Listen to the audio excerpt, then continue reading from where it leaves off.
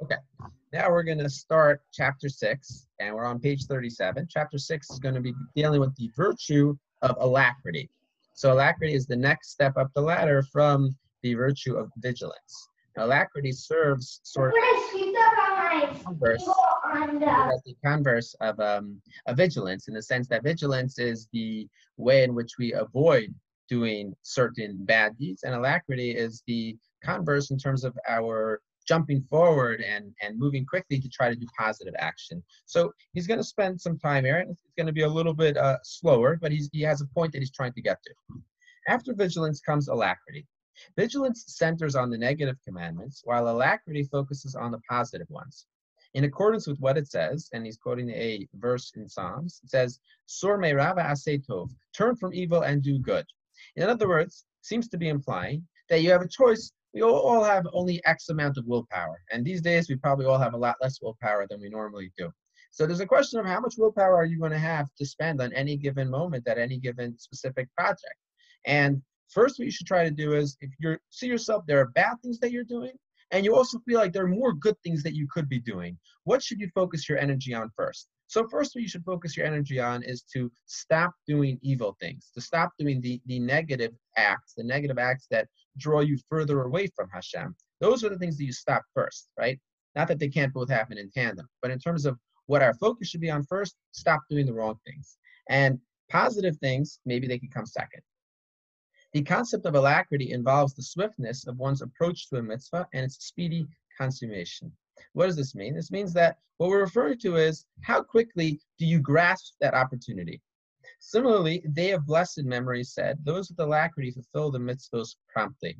I want to fix something that I said earlier. I don't think I said that so well. He's not really saying that you need to first turn away from evil and then afterwards start doing good specifically.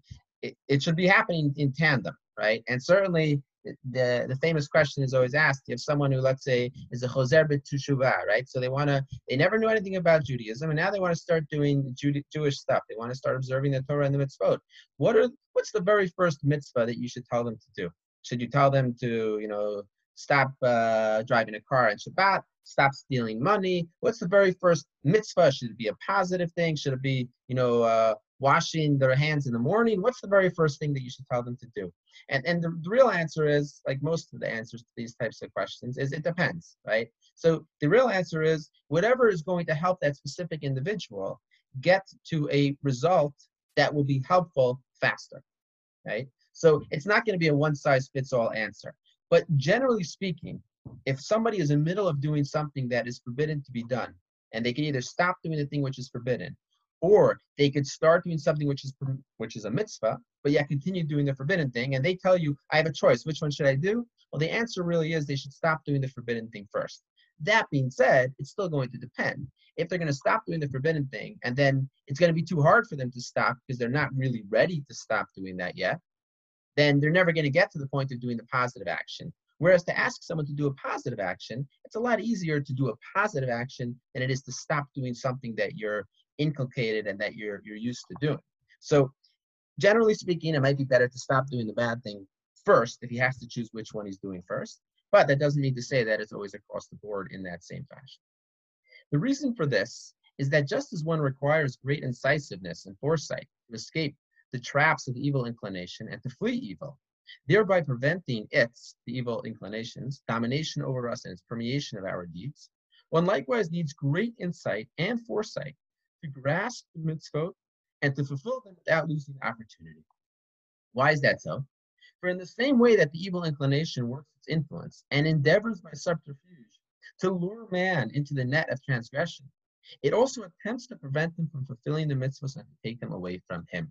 And so the Yetzer Hara works in a very uniform activity, right? In terms of his activities and his malevolent intent. He realizes that to stop us from doing a positive commandment, very good result in his books, right?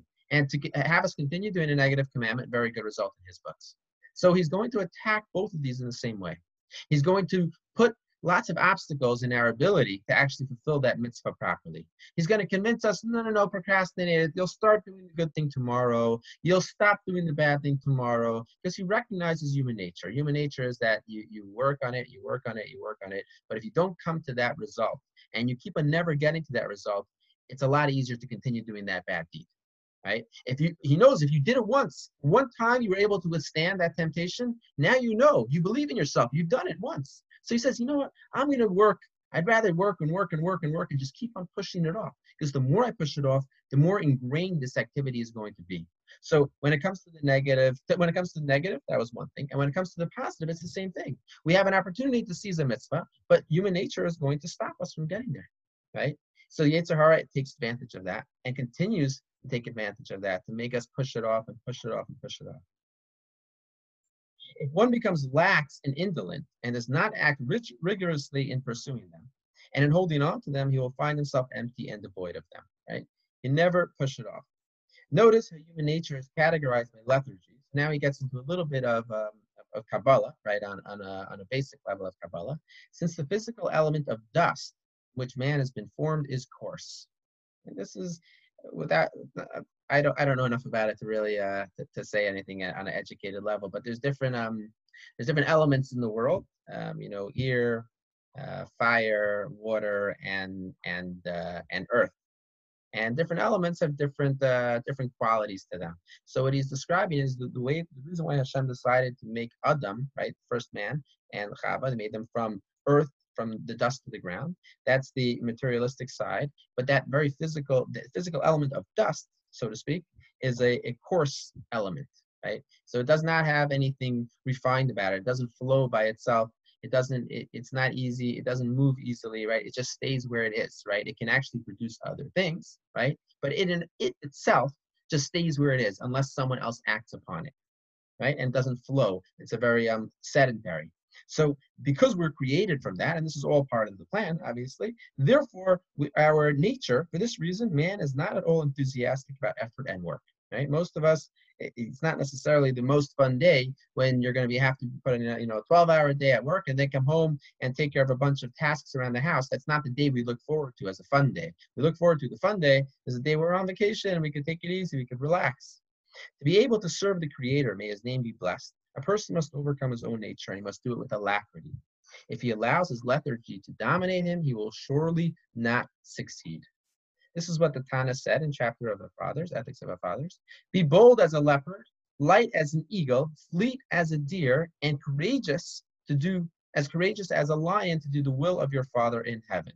So in last chapter, he described being bold as a leopard, and he said what the Tana meant, what the sage meant when he said that, is in terms of not letting the ridicule of others affect you. But in this chapter, what he's referring to is the concept, this characteristic of zrizut, of moving quickly, and not allowing yourself to say, oh, I'll just press the snooze button one more time, right?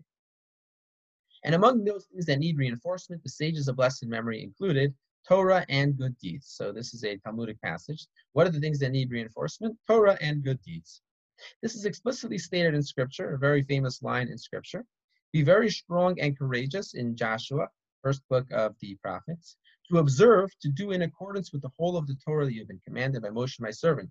Might be more familiar in the Hebrew. It says, chazak ve'ematz, right? So that's a phrase that we use regularly, right? It comes from here. It comes from here to be very strong and courageous. What is it referring to? To do the entire Torah and the mitzvot that we have been commanded by Moshe.